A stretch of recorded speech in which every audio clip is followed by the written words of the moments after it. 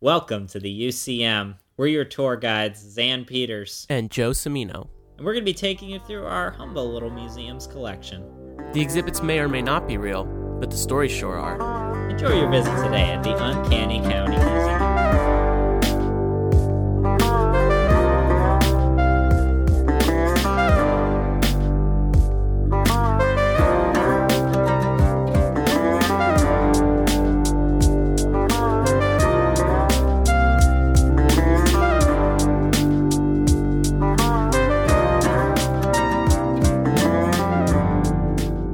Joe, I answered the call of the sea.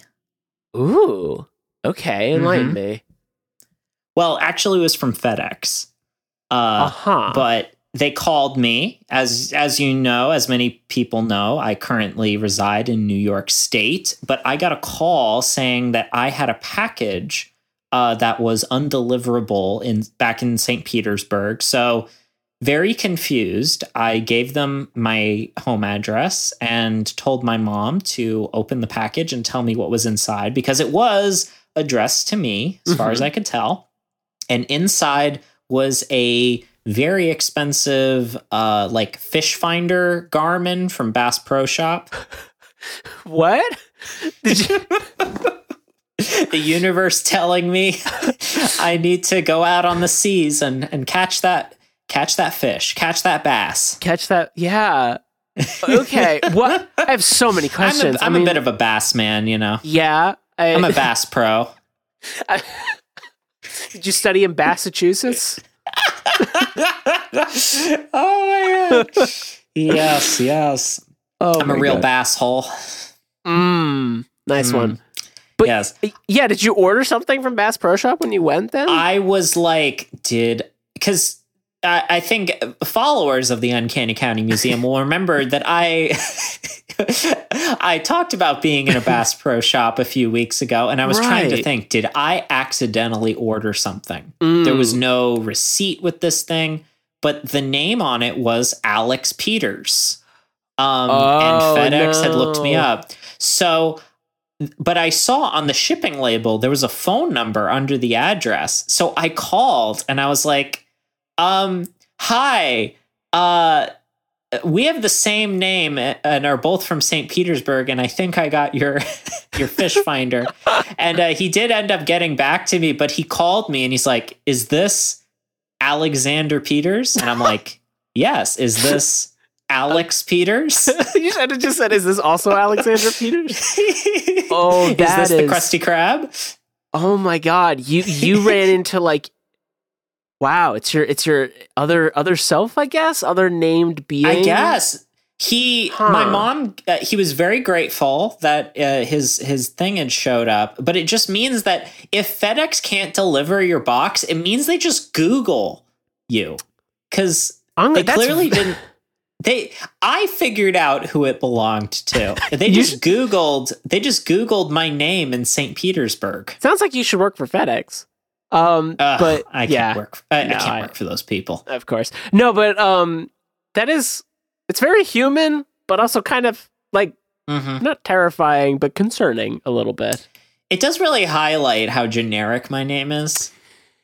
I guess that's fair, but at least you have Xan, you know. Don't know too many Xans in this way. So it works out. Alex Peters. I don't know if I could call you Alex. It doesn't work. Yeah, I never give Alex as a name. If I have to give my name at like a restaurant or a coffee shop, I give them Alexander, because I don't feel like explaining Xan. Sometimes. I've always realized this, and now it's making sense, because I never questioned it, but I've always been thinking like, why is he so formal? Like, why? Because your mom calls you Alexander, which is wholesome, just as mine calls me Joseph. But when you go out of your way to then refer to yourself that as Alexander, I get a little confused in a sense. But it makes sense. You're like, who am I with? Right. Do I not know the name of my friend? Yeah. Who's this? He goes by many names. Who is this man I'm getting barbecue with? Yeah. Alexander. Yeah, exactly. Oh man. Yeah. I mean, I think I endearingly refer to you as Joseph sometimes. Sometimes, yeah. Yes. It works. Yeah. I don't think I've ever thrown your middle name in there. Not yet. No. No. You can. Feel free to. I have to wait for the right moment. Anyways, speaking of the right moment, 20,000 years ago. Wow. Let's talk about it. Yeah, how to be back. Not a single phone in sight. Everybody just vibing. Surviving in the wilds. Well, survival is the name of the game. You're probably going to want to bundle up, everybody, because here at the Uncanny County Museum, today's exhibit begins at the Mammoth Steppe in northern North America, 20,000 years ago. Wow. Now, this is a desolate, windswept place. It is, as the book Otherlands describes, ankle-bitingly cold, which is such a vivid way to put it. It is cold. Extremely cold, very difficult to live here. But this place where we are, the land bridge that has connected this portion of Alaska to, what is now Alaska to what is now Russia, is known as Beringia. Today it is the Bering Strait. It is where they film Deadliest Catch. So there is water here now. But here 20,000 years ago, it is dry land. The ocean is 120 meters lower. A lot of the world's water is frozen in glaciers at the North and South poles, and this means there is less water to fill the oceans. Florida is 3 times the size that it is in present day. It is just a vastly different landscape. And here at the far north of the world, you are in the land of mammoths. It is incredibly cold and an incredibly hard way of life, but there are animals here that have adapted to it. Wow. Yeah, that's a very, very vivid picture you're describing for us here. And I imagine this is where, you get your mammoth, your saber-toothed tiger, or cat. Wow. I plan to not say that. And look at me. I said it.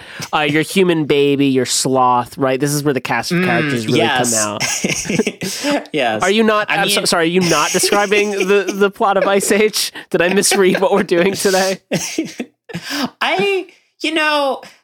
Ice Age, I feel like, in the same way that early Pixar was nervous to animate people, so they made their first movies about bugs and toys, I feel like Blue Sky didn't want to animate backgrounds, so they're like, when is it? The Ice Age. The background, it's white. White with a hint of blue. We ain't got Disney money. No, but they made it work. But no, yes, this is very, very interesting, and I'm very excited to hear about all this research that you've been conducting for us about this time period. Yes, because today, why have I brought you to this godforsaken time period and place? And that is because I want to talk about something that I have recently become very interested in. I guess it's been a question I've had for a long time, and I finally sought out a book that covers this. And today we're going to be talking about what the Native American perspective on fossils was and is currently. This is, something that I think we've talked about before in maybe different contexts. Like, we've talked about the Greeks and Romans finding mammoth skulls and that sort of bringing about the potentially bringing about the origins of the legend of the Cyclops. These Mediterranean islanders who've never seen an elephant before, they find these skulls with a big hole in the front of them. Voila, you've got a Cyclops. Makes sense. So in such a vast continent where today there is so much paleontology happening in the Americas, particularly the American West, I sort of went out looking for what exactly did the first people in the Americas think of these things that they were finding, because they had to have come across them, and we know that they came across them. But to what extent did they understand them to be the remnants of extinct organisms? To what extent did they have any concept of extinction? Because that itself is something of a newer concept when it comes to mainstream science. I mean, it's really something that was only understood in the last couple hundred years. This is a delicate subject for many reasons, but I think it would it falls into the purview of things that we enjoy here at the Uncanny County Museum, and I thought we could just dive into it, sort of starting with what exactly was North America like when humans arrived here, sometime between 20 to 30,000 years ago. Most of the confirmed dates, the earliest evidence that we have, physical evidence, it goes back 22 and a half. Most of the earliest physical evidence that we have for humans goes 22,500 years ago. DNA evidence suggests it probably goes back a little further than that. We could probably say humans were arriving maybe 30,000 years ago, but we're definitely here and definitely had been here a while, 20,000 years ago. Interesting. Yeah. Huh. So humans, we walked out of Africa pretty quickly and started going all around the world very quickly. It's only places like Madagascar, weirdly, that humans didn't arrive until fairly recently. I guess that kind of makes sense. I mean, does it? I don't know. Does anything? Right? Why leave? I mean, why walk around the world? We do have a weird track record of the order in which we invent things as a species. That is true. Yeah. Mm-hmm.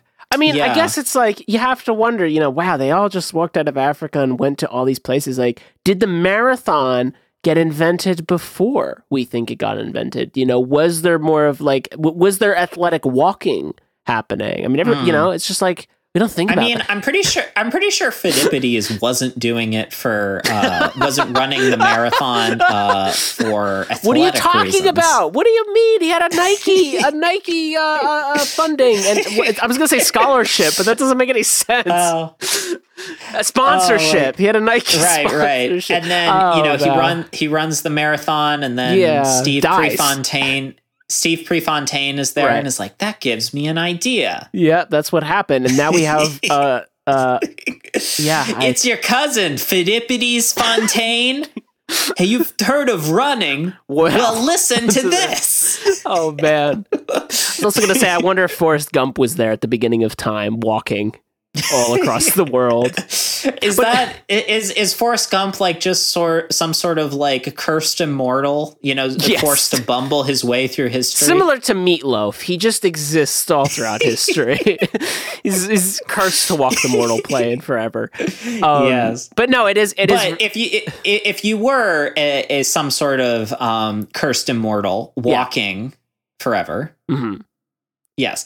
And you walked into North America. Now, this is also a somewhat controversial topic because there are, I should say, there's a lot that has been done in archaeology and anthropology that has belittled the oral traditions and cultural histories of many peoples of the world. But, since we're talking primarily about North America today, we can definitely say Native Americans, Canadians, First Nation, and so on.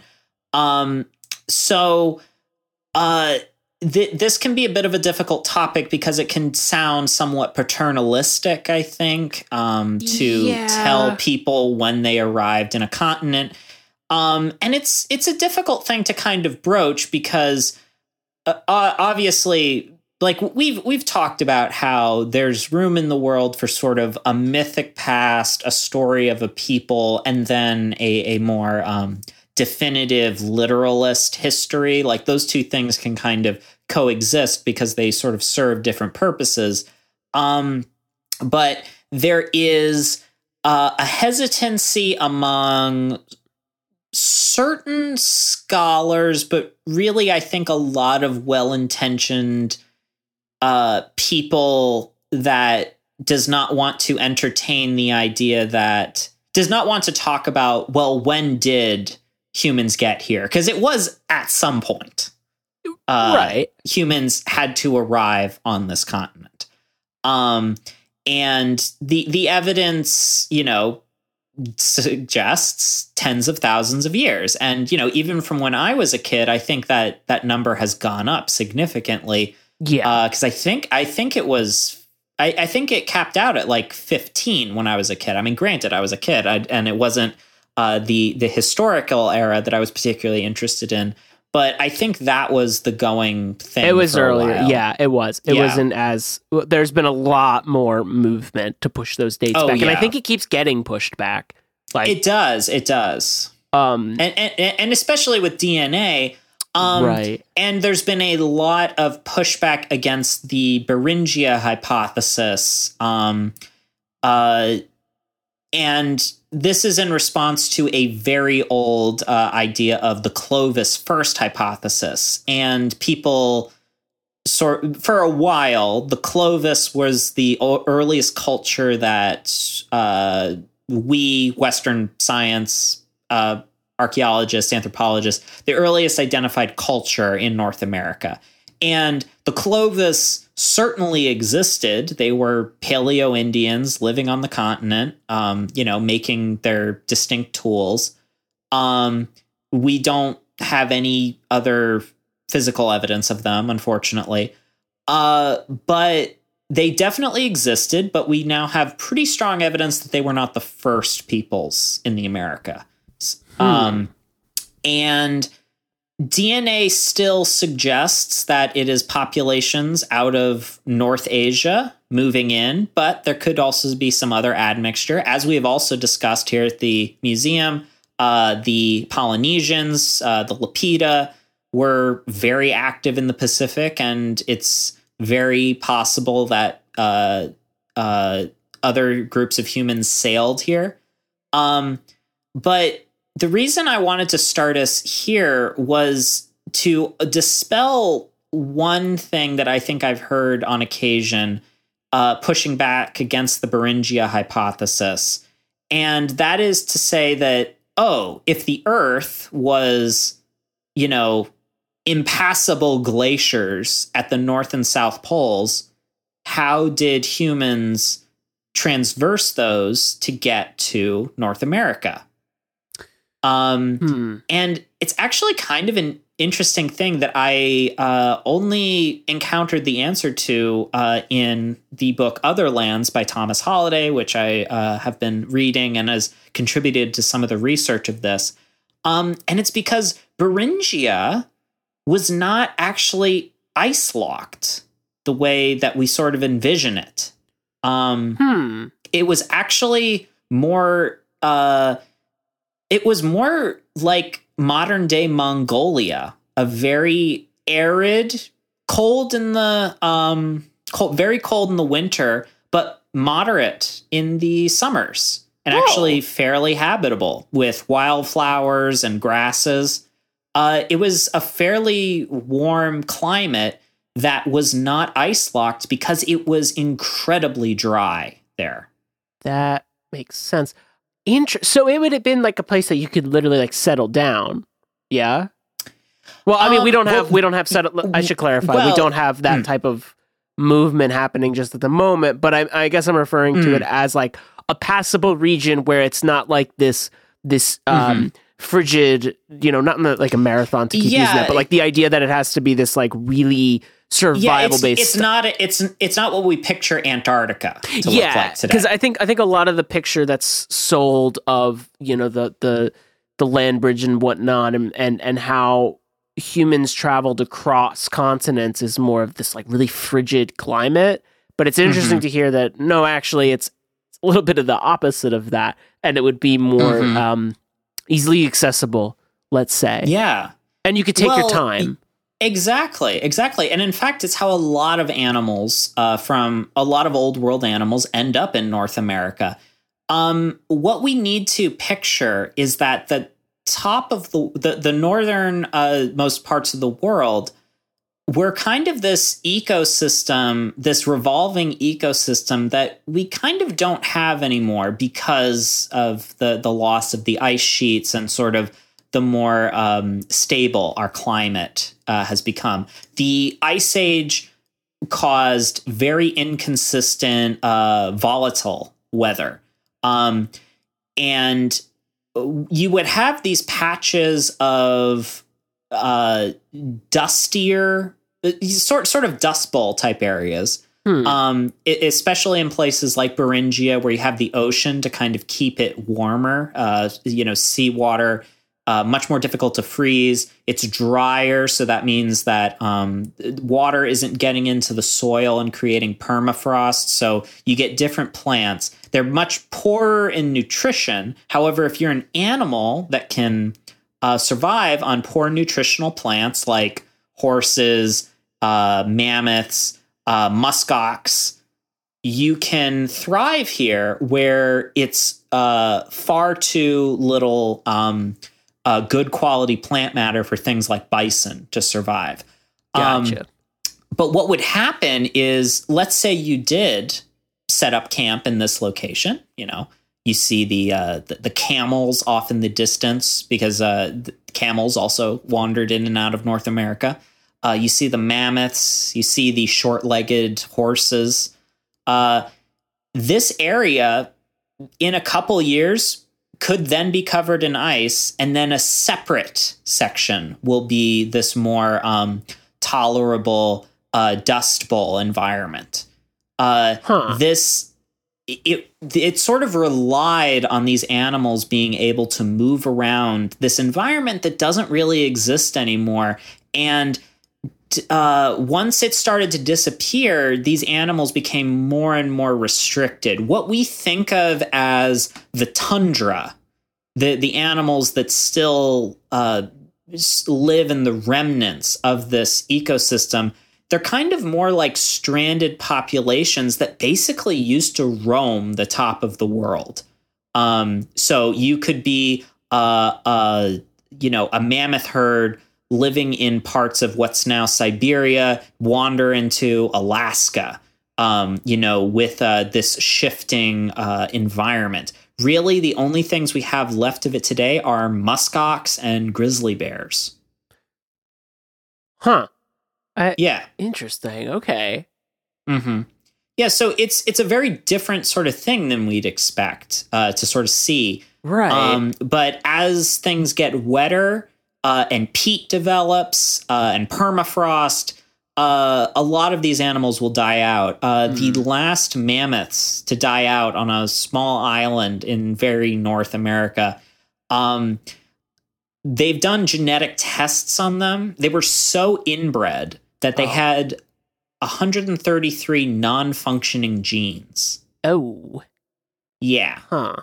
Yeah, that's a problem. So these animals were meant to be roaming very big geographies, and it just sort of, once they could no longer do that, once there was no longer this sort of rotating door of these mammoth steppes, there was the mammoth step elevator escalator.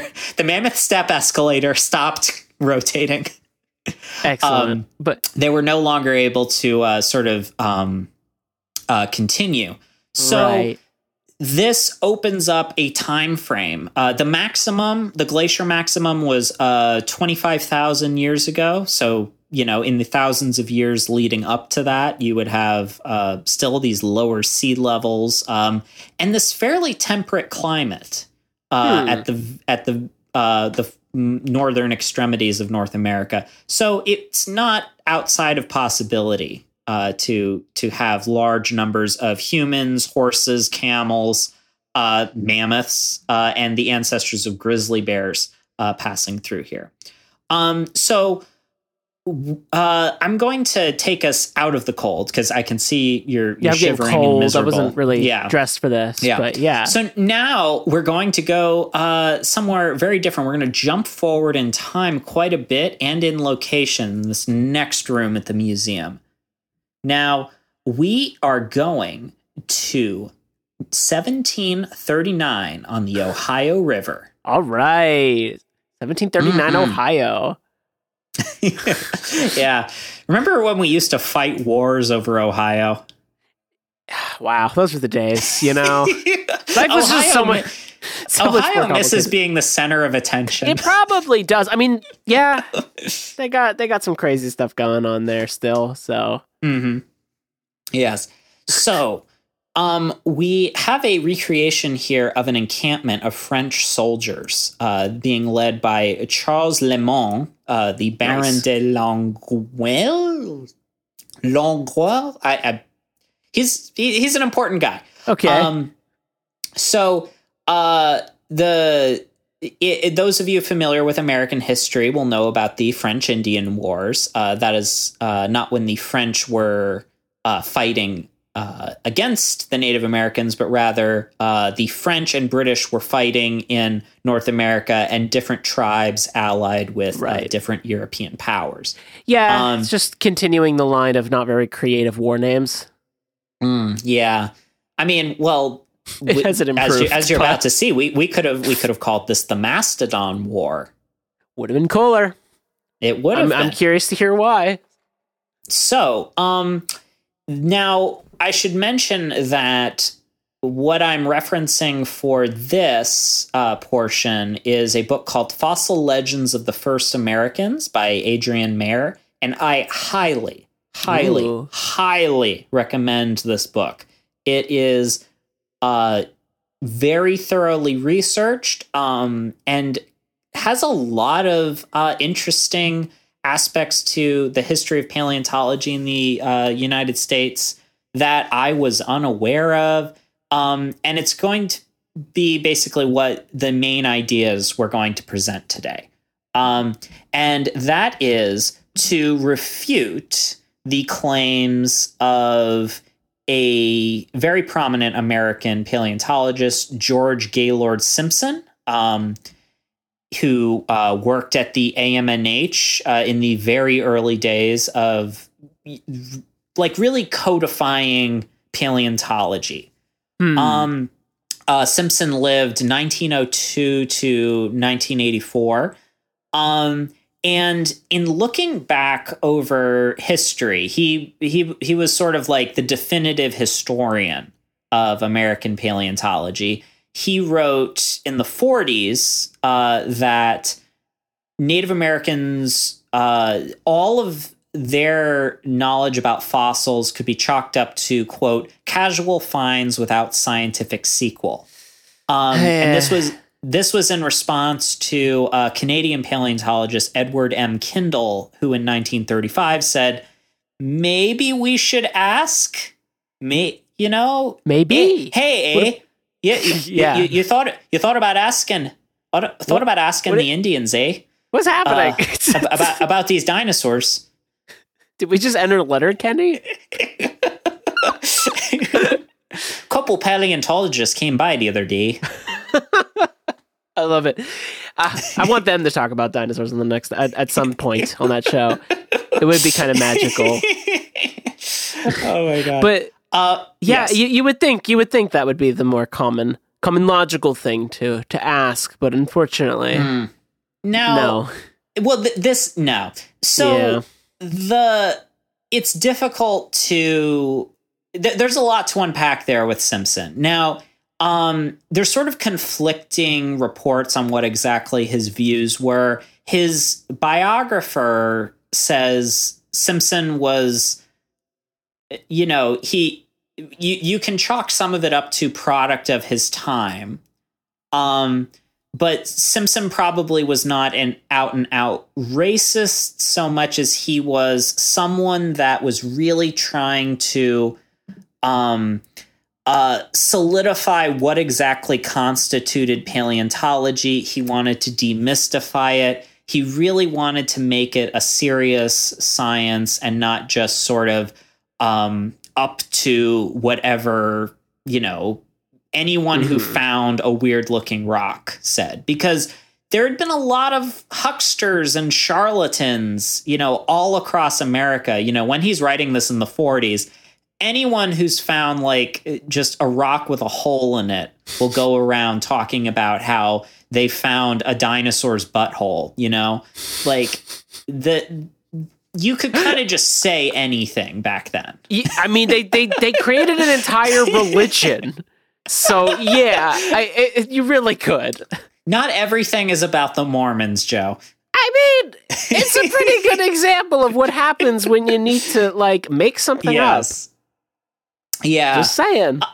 Right. And also, this is at a time where there's, there's frauds floating around, a lot of fake it's examples. A lucrative business. There is, but there's also a lot of frauds going around as people try to determine when humans arrived in North America. Now, they're not Mormons, they're not colonial era phrenologists, but they have sort of a legitimate question. And there's some distrust as to how to interpret Native American sources and claims to the land. Like, do we take, how literally do we take this history? So Simpson is definitely in this camp that we can't trust anyone who doesn't have industrialized society because they're not objective.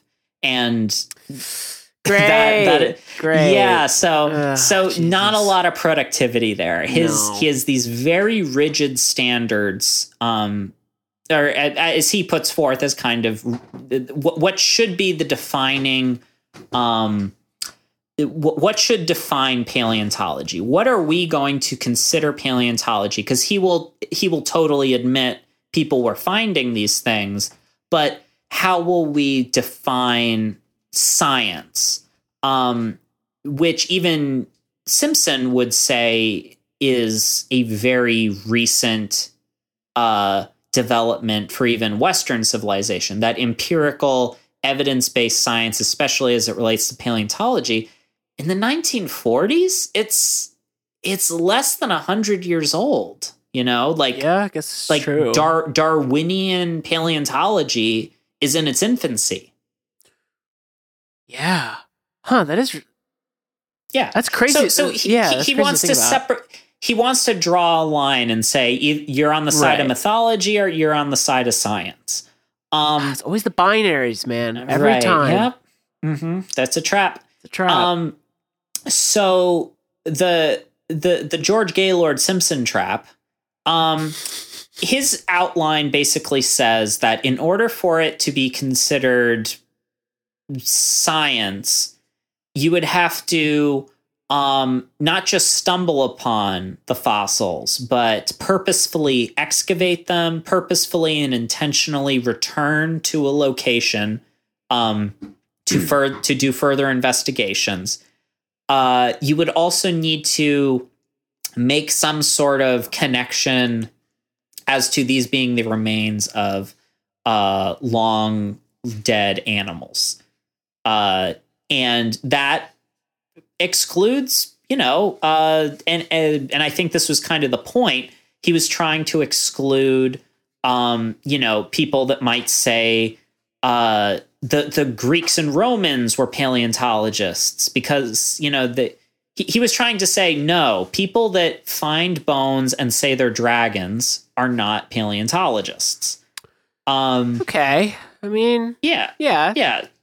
So he's very interested in collective, intentional evaluation. That people come together and form some sort of consensus as to what exactly an animal is. It's not just someone coming home with a weird tooth or a horn, Right. Yeah. And okay, we can. So what I kind of like is Mayor doesn't necessarily refute this, but rather spends the book employing Simpson's own really strict standards and showing that you could consider the traditions surrounding fossils within the Native American cultures as precursors to what we would think of as more empirical science. Interesting. And this begins at the Big Bone Lick. The what? The Big Bone Lick. Bone Lick. Yes. Huh. So this brings us back to 1739. Right. 200 years before. Gotcha. Simpson sort of makes this proclamation. So this is before the Revolutionary War. This is the French Indian Wars. Charles Lemont is allied with multiple tribes in the area. Mayor, through her research and conversations with different elders and anthropologists, believes that in this particular case, Charles Lemont was working with Abenakis of the region. And the Abenakis were basically working kind of as hunters for him and his troops, which were both Frenchmen and Native Americans. Right. They would have had this would have been basically the army, which was fighting against other tribes, fighting against the British. Unfortunately, their names were not recorded in history, but these local hunters came back with venison in their canoes for the soldiers, but they also had something else in their canoe, and they claim to have gotten it from a marsh, from where they normally collect salt, from like a salt marsh. And in it is a femur almost as big as a person. Whoa. What's more, they have teeth, giant teeth. They're the size of like a head. They have also a pair of giant, long, curving tusks. All of this, and they present this to Charles Lemont, and he is just astounded by it. And he asks them about it. And they tell him that, they got it from this, what's referred to as the Big Bone Lick, this marsh on the Ohio.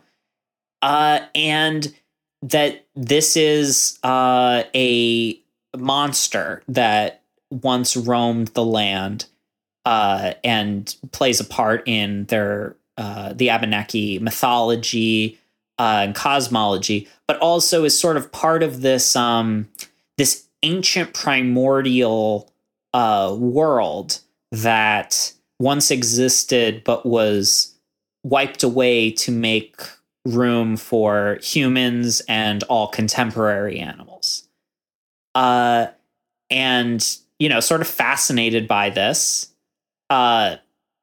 Lemont sends these back to France. They get them to New Orleans. They go to Cabane des Reux, then eventually the Jardin des Plantes. Is that just plant garden in French? Jardin des Plantes? Yeah. Yes. Plant garden. Jardin des Plantes, yes. Yeah. And then no one less than George Cuvier, one of the founding fathers of paleontology, even gets his hands on these teeth and mentions them in writing in 1835, 100 years later. Took a while. So fascinated by this story, Mayor, the author of this book, travels to France to see if can we track these down. Meets goes to the National Museum of Natural History in Paris. Yeah. Meets Pascal Tassi. And they actually not only uncover the teeth, but also the femur that was sent. And it's been mislabeled. It's labeled as a gift from Thomas Jefferson. But as they look at the sketches, they realize this femur that is part of the permanent paleontology installation that is labeled as being from North America. There are two femurs. One is from Alexander Humboldt, von Humboldt. The other is labeled as being from Jefferson. But when they look at the records, they realize this is the femur that the Abenakis brought out of the Big Bone Lick. Whoa. Yes. So this was rediscovered in 2001. Oh my God. Okay. Yeah. It's very interesting. But these were really important finds to sort of spreading the word about the extinct animals of North America. And it's difficult to say. There's a pretty good paper trail for a lot of these remnants of this animal. The only thing that was lost were the tusks, and Pascal Tassi, the paleontologist from the National Museum, they're pretty sure that the tusks were looted during the French Revolution. That'll do it. But we have the teeth and we have the femurs. Now, Mayor also speaks with a Abenaki historian, Gerard, Tunsnaqua. Sinaqua, I think Sinaqua. I'm not sure how you do the T before the S. Sinaqua, maybe. Sinaqua, yeah. Okay. So she speaks with she speaks with Gerard Sinaqua, an Abenaki elder and historian, and he is able to speculate a little bit about what was going on here. There were these stories of these giant ancestral creatures, and also the members of this tribe would have been familiar with ivory from different animals with tusks. They obviously would have never seen an elephant before. But they understood the ivory as valuable. It was used in medicines and rituals and different traditions. A lot of times they were identified as giant elk, and the horns were said to be magical. That there were these creatures with these magical horns and tusks. In some cases, claimed to be ancestors of the bison, depending on where you lived in the Americas. Gotcha. So what's interesting about this is if we look at the types of fossils that would be found in these marshes in the eastern part of what is now the United States, there would have been a lot of Pleistocene era remains. That is, things from the last ice age. So the kind of fascinating aspect to a lot of these discoveries is, one, it shows that, and this is just one particular instance out of literally hundreds that are in this book, where already we're fulfilling part of Simpson's requisites, because very consistently all across the continent, the indigenous inhabitants know where to go to find these fossils. There's deliberate excavation going on, and there is, to fulfill another requirement, there is extrapolation as to what these are and a recognition of extinction. Now,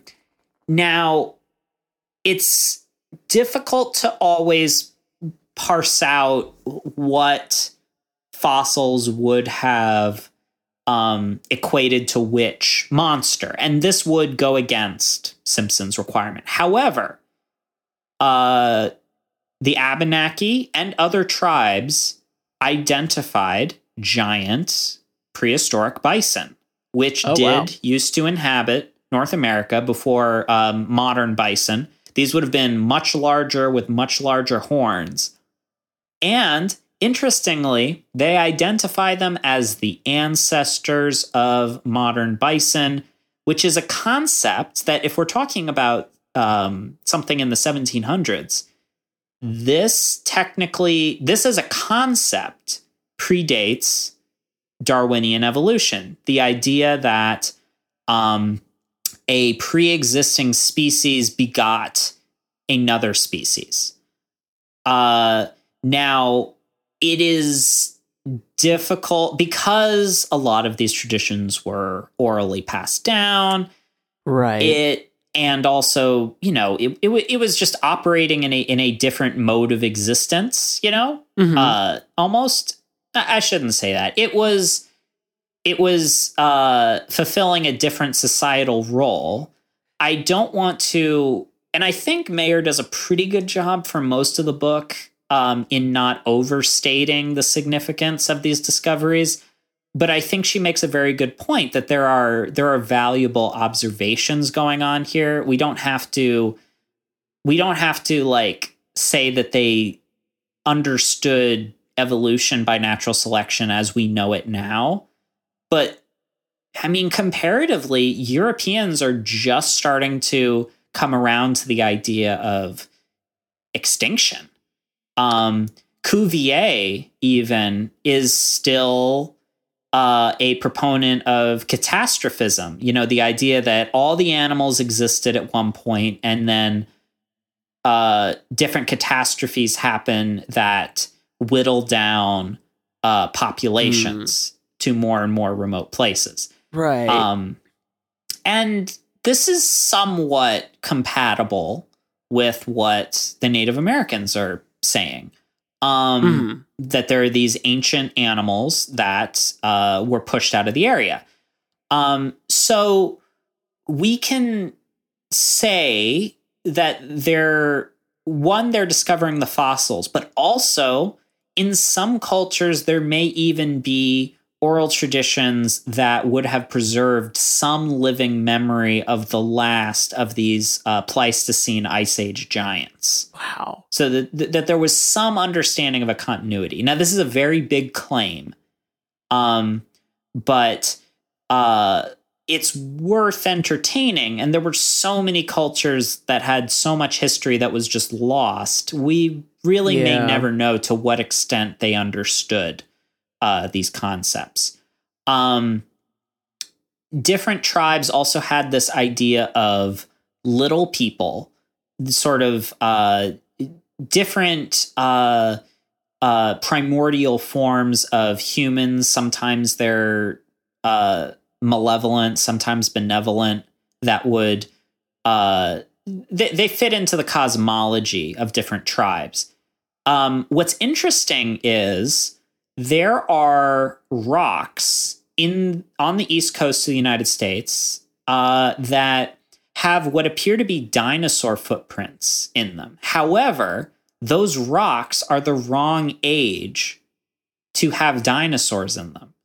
So what has been determined is it's actually rock art of Native Americans finding dinosaur footprints, interpreting them as the footprints of these little people, and carving them as rock art. Oh, yeah, that's very interesting, huh? That's literally a preservation of information. Then, in that case, it is. It is. Yes, very. And there's then if we go even earlier, and I find this so fascinating. So Thomas Jefferson, we've talked about before, among other things, fossil collector. But he was very into the idea that he did not want to attribute these fossils that they were finding to giants, as a lot of people were. Both Native Americans and European Americans alike. And there was this story that Jefferson would have been aware of. It was fairly publicized. In 1725, Mark Catesby was a naturalist. He went down south and he was doing sort of a survey of the Carolinas, and on a plantation called Stono, the plantation workers, the slaves, had uncovered what they identified as an elephant skeleton.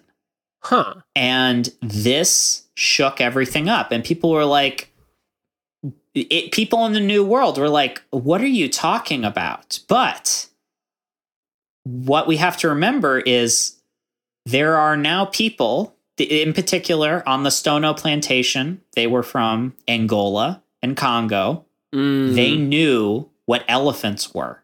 They were probably some of the first people on the continent that had personal relationships, knowing what an elephant was. And from the teeth, identified it as an elephant. One thing that I forgot to mention earlier, do you know the difference between a mastodon and a mammoth? I can't say I do. Yeah. Should always ask. So mastodons, while superficially, if you have a complete skeleton, they do look fairly elephantine. They are not as closely related to elephants as mammoths. And part of this is their teeth. Mastodons have like kind of weirdly human shaped teeth, like very high cusps, like kind of pointed. So it really lent itself to the idea of these being giants. What Catesby and Jefferson were really interested in was that the black slaves on this plantation noted that this skeleton had flat teeth, like an elephant. This really solidified that there were elephantine animals living on the continent at one point, that these were not the remnants of giants. Mammoths have very flat teeth by comparison to mastodon, and very distinct teeth. Interesting. So this furthered the idea that there was this whole class of fauna that was that had once been on the continent. Wow. And as you go further on into the 1800s, Charles Othniel Marsh, who we've talked about before, one of the Bone Wars guys, and I didn't know this, and I thought it was so fascinating, and I never thought about it before. Marsh found a lot of fossils and credited a lot of Native American tribes with helping paleontologists find fossil deposits, knowing where they were.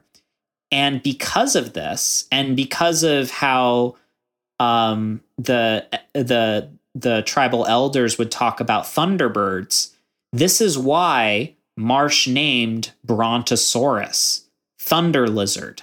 Oh. And Brontotherium, the relative of rhinoceros that he discovered. Like, I had no idea that that's why he called it thunder lizard. This clarifies a lot from when we talked about that too. Interesting.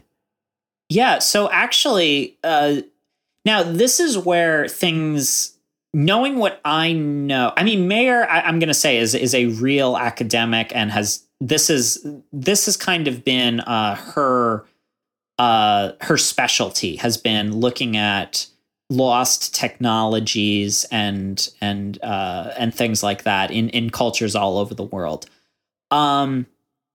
Not in a Graham Hancock kind of way, but a much more realistic one. Mm-hmm. Now, this part I got a little apprehensive because I'm coming from a background where I am told to be very skeptical of people that talk about dinosaurs being the inspiration for dragons, because it's usually not true, and it's kind of it usually just is like wishful thinking. Mayor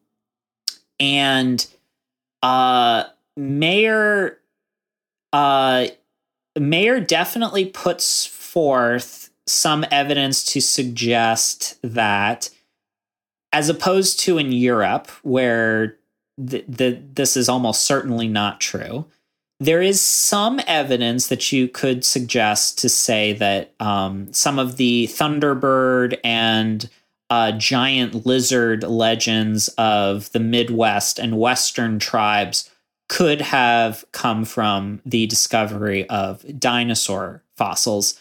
And some tribes like the Yuchi in Oklahoma, originally from Tennessee, before being moved there, identify certain specific dinosaur species as the giant lizards of their history. The Cheyenne have horned creatures that do line up with certain prehistoric rhinos that can be discovered in different geographies that they have been moved to. The main thing that Mayor says is you have to look at how the depiction of the animals changes as the tribes move around. And that suggests that they are actually being shaped by the fossils that they are finding, that the horns and tusks and the configuration of those features reflects how tribes from the East, who are usually encountering Ice Age era fossils, as they are pushed west into the part of the country that has Mesozoic aged fossils, mosasaurs, allosaurs, triceratopses. Right. They start to get more reptilian influence in their creatures. And interesting. It's a bit of a leap, but it is noteworthy, especially in that they a lot of tribes do connect these things. Part of why I've always been skeptical is part of the reason why I think, and I this isn't just my opinion, but it does form part of my opinion. Part of the reason why dinosaurs come around in the Industrial Revolution is because dinosaurs are buried in rock.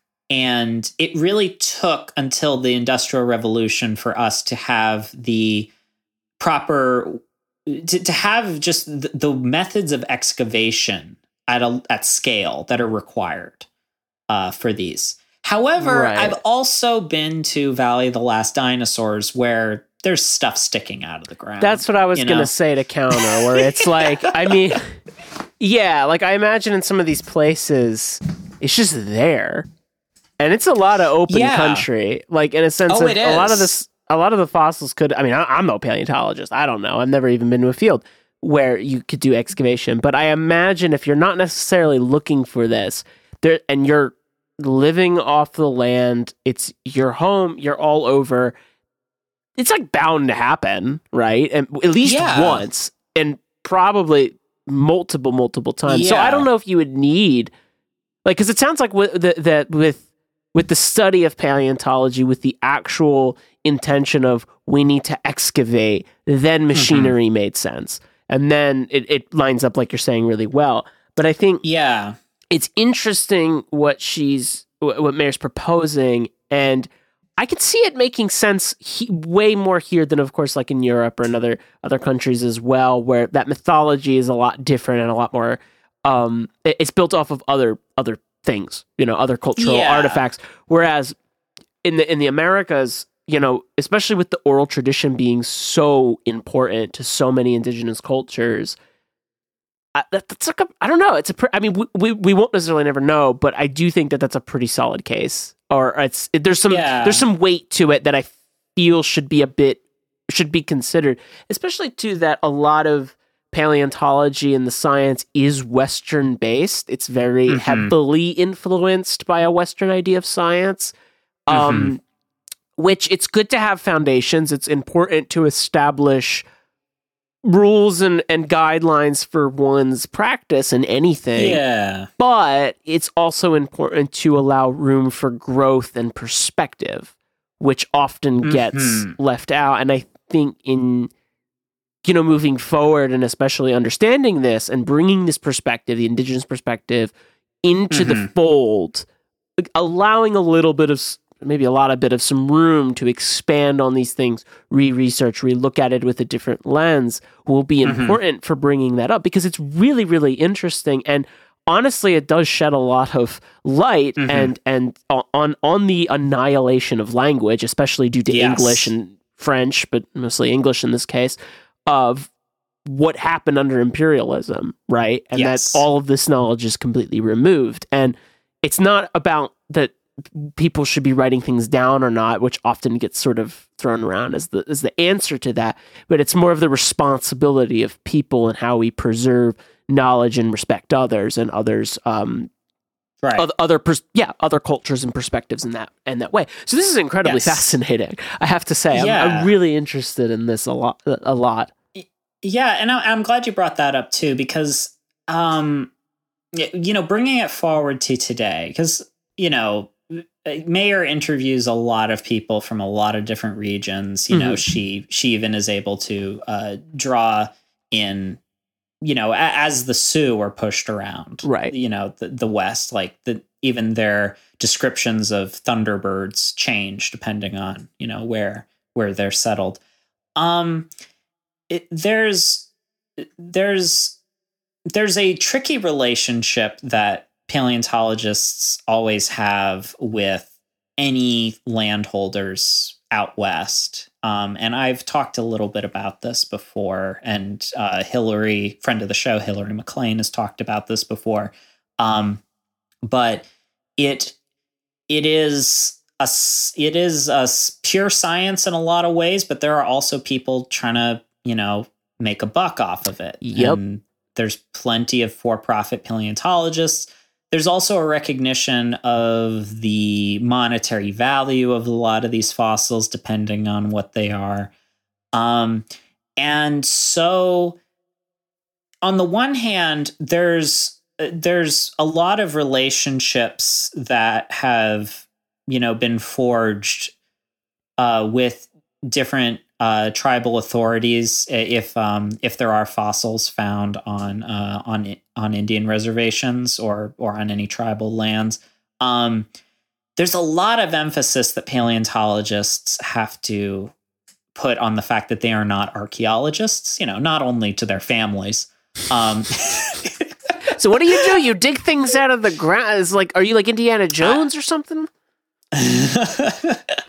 Doesn't matter how many times I tell people I wanted to be a paleontologist. They're like, "Oh, I love archaeology." Yeah. It's like, you're like, well, it's not the same. Yeah. So, they have to have that conversation because a lot of tribes have been done dirty by anthropologists and archaeologists, raiding sites. Yeah. And even now, there's a lot of archaeologists that want to do good work, archaeologists that work within tribes that want to, learn about the history while, leaving things as intact as possible. And a lot of, there's even been a suggestion that these bones could be studied, but then left in situ.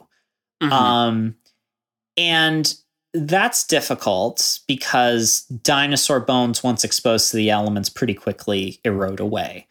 But a lot and this depends on where you go, because every, believe it or not, people have in any demographic, different individuals will have differing opinions. What? Are you serious? So some locales are more open to paleontologists digging on their land, as long as there's there's a respective ownership. Other places, the tradition is, in a lot of these places, the tradition is that anything in the ground is an ancestor and should be left alone. Right. Makes sense. Yeah. So then you're not, you can't take anything. And that is something to try and understand, get that perspective. And then some places, just kind of get done dirty. There's one story in the book about a Dilophosaurus that is discovered. And the tribe is promised a cast of the skeleton. It takes years for them to get it, and then when they do get it, they're not really given the proper literature on what it is. So it just ends up in a gift shop, and the local tourist information station thing, right? And this is something that SVP, the Society of Vertebrate Paleontology, in 1995, they sort of had a memo on outreach. And a big part of it was acknowledging that a lot of these places have kind of limited resources, and that something more has to be done. Yeah. No, absolutely. That makes sense. And you can also understand, because of those relationships and how many instances there's been a big disrespect done on tribes, why they wouldn't be interested in sharing or in letting other people come on to their land to excavate things. And I feel like there's a lot of justification in the name of science, but I often wonder how much of that's just ego, to tell you the truth. Because at the end of do you know what I mean? If that, I don't know if that's out of bounds or anything, but it's one of those questions I have, especially when it comes to these type of studies, whether it be archaeology or paleontology or I guess anthropology a little bit too, where the respect, how do you find that line between the respect of the culture and of the humanity and the land, and also the research and the history? And it's exciting to see that there's been more relationships built and established, and there's collaborations occurring, especially in some anthropology and archaeology and paleontology as well, as we know. But that's definitely a long way to go, for sure, to heal relationships, and also to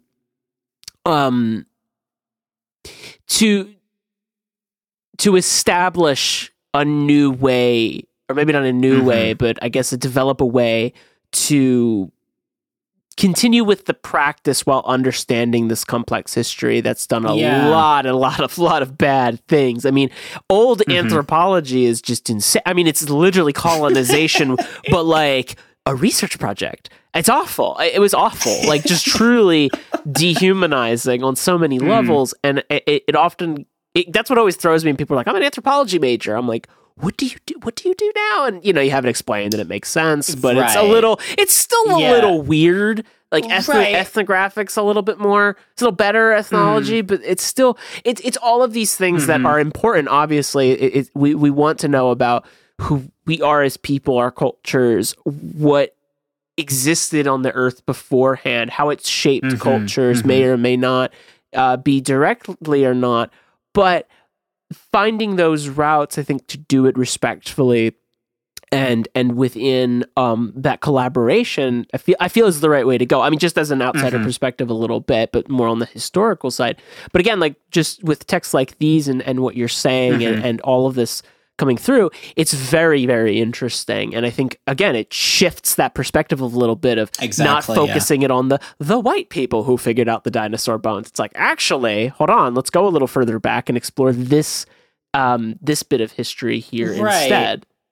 And I think we don't have to, because I was very nervous in starting this book, like if this was going to be actually what I wanted to learn about. And I was thrilled that it was glad. a real piece of research. I am, always very cautious about, people that really want to overstate the wisdom of any Orthodox culture. That's fair. Yeah. And, I think we all have some, we all are somewhat susceptible sometimes to something vaguely wise being said by a member of a disenfranchised group. And I understand that and our sympathies. I think this is important. And this book did just get released as a paperback. It's from 2005 originally, but the paperback has just been issued, and it's great.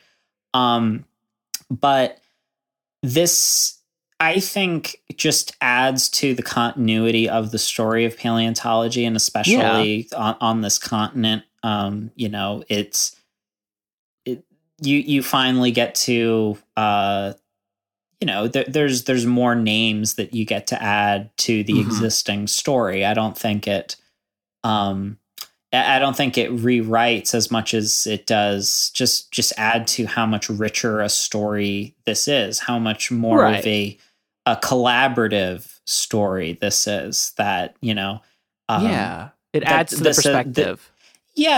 And, maybe eventually we'll be able to culturally have a real conversation and be able to broach those concepts of when does a population arrive in a place, how does that factor into how we think of them, of their of origins, right. That's a conversation that you want to have with an understanding that there is historically been a non-level playing field here. And, you don't want to come in and say, well, you didn't just pop up out of the ground here, but, we're also not saying that it was right to displace you. That's a conversation that takes a lot of trust and a lot of growing. I'll end with one little bit of positivity. I mean, this is news from 20 years ago, but I hadn't heard about it. Of all people, in 2003, fulfilling his promise, Jack Horner returned a baby T-Rex skeleton that had been found. That was prepped by him and his lab people at the Museum of the Rockies in Bozeman, and returned it to the Blackfeet for display in their museum. Wow! So even 20 years ago, progress had started to turn the ship around, and we're not. Things haven't been solved in the last 2 decades. Jack Horner still horny, but still, but we're all horny for knowledge and horny for growth, right? Absolutely. I mean, what a way to put it. But that is, we have fun here. But no, that's that is positive news. Absolutely. So, and definitely hope to hear more of that too. But wow, thank you so much, Xan, for all of this research. I mean, this is really incredible what you've put together, and absolutely insightful. So just wanted to thank you again. And I'm absolutely looking forward to reading these books at some point, hopefully soon. They seem very interesting. This is like younger me's, I think, dream reads in that case. I was very fascinated with Ice Age time periods. I don't know why, but I think that's why I like Skyrim so much. No relation, but it's just tundra and mammoths, and that's all you need, really. But no, I'm very excited to check these out. Can you list the names again one more time for everybody here? Yes. So for research on Beringia, I used Otherlands by Thomas Halliday, and for the bulk of this research, I used Fossil Legends of the First Americans by Adrienne Mayor. Excellent. Yeah. So I mean, if anybody's interested out there, you need some material for your papers, and check them out. Seem to be really good. Yes. And they're one of those books where you think like, oh man, there's still so much of this book left. And then you turn the page and realize that like the back quarter of all the pages is sources. That's always a good sign. Yeah. A lot of research. I was so afraid I was getting another, not that I don't enjoy that book, but Florida's Unexpected Wildlife, where it's just, it's skunk ape sightings. You know? So this guy at some point said he saw something a little Bigfoot-like. Interesting. Mm-hmm. Mark it down. Yes. But yes, those are definitely... at the very least, those are my recommendations. There you go. I don't know if we're just jumping into recommendations. We absolutely can. There's no rules anymore. Yeah. Well, thank you. And this was a ton of fun to talk about. If we're getting into other recommendations, in terms of things that Xan was not aware of, but, I'm looking back on in retrospect, I'm going to say for my uncanny recommendation, I have two things. For some reason, I've been on a 90s music kick. Okay. And I have discovered that I actually do like some of Jeff Buckley's music. Wow. Not just Hallelujah, or his cover of Hallelujah, but I would recommend checking out Sketches for My Sweetheart the Drunk. Okay. I think there's a lot of interesting stuff in there, and you really do understand that Buckley was like actually a very good guitar player. Nice. And I appreciate that. And he was a good songwriter, and there's a lot of stuff in there. I think I'd written him off as like a bit generic, but listening to it, giving it a proper listen, I actually do have a bit more appreciation for his music. Obviously, I'm a fan of his father, both of them gone too soon. But, the other thing was I listened to that new super deluxe version of Nevermind that came out not too long ago. And in particular, the Devonshire mix of Nevermind. That is how that album should be listened to. I'm not the first person to say that, but like, okay, you've heard Smells Like Teen Spirit a million times. Listen to this mix. Maybe I'll listen to it. Maybe they'll make me like Nirvana. So they're fine. Nirvana is a very important band. I like them. I don't listen to them very often, though. Yeah, but that is worth a listen, especially from an album that is, considered too pop by many Nirvana fans. But those are going to be my recommendations: 2 books, 2 albums. Word, nice. All right. I guess on my end, one of the books I wanted to recommend that I started reading is Crying in H Mart by Michelle Zwerner, or aka Japanese Breakfast. And it's so good. It's so good. It's so heartbreaking and human and authentic. And it's absolutely one of the best books I've ever read. I mean, I'm not one for a memoir. I haven't read that many of them, to be honest. So I was always very curious just hearing. I mean, there's so many reviews about this book, and it's very critically acclaimed, but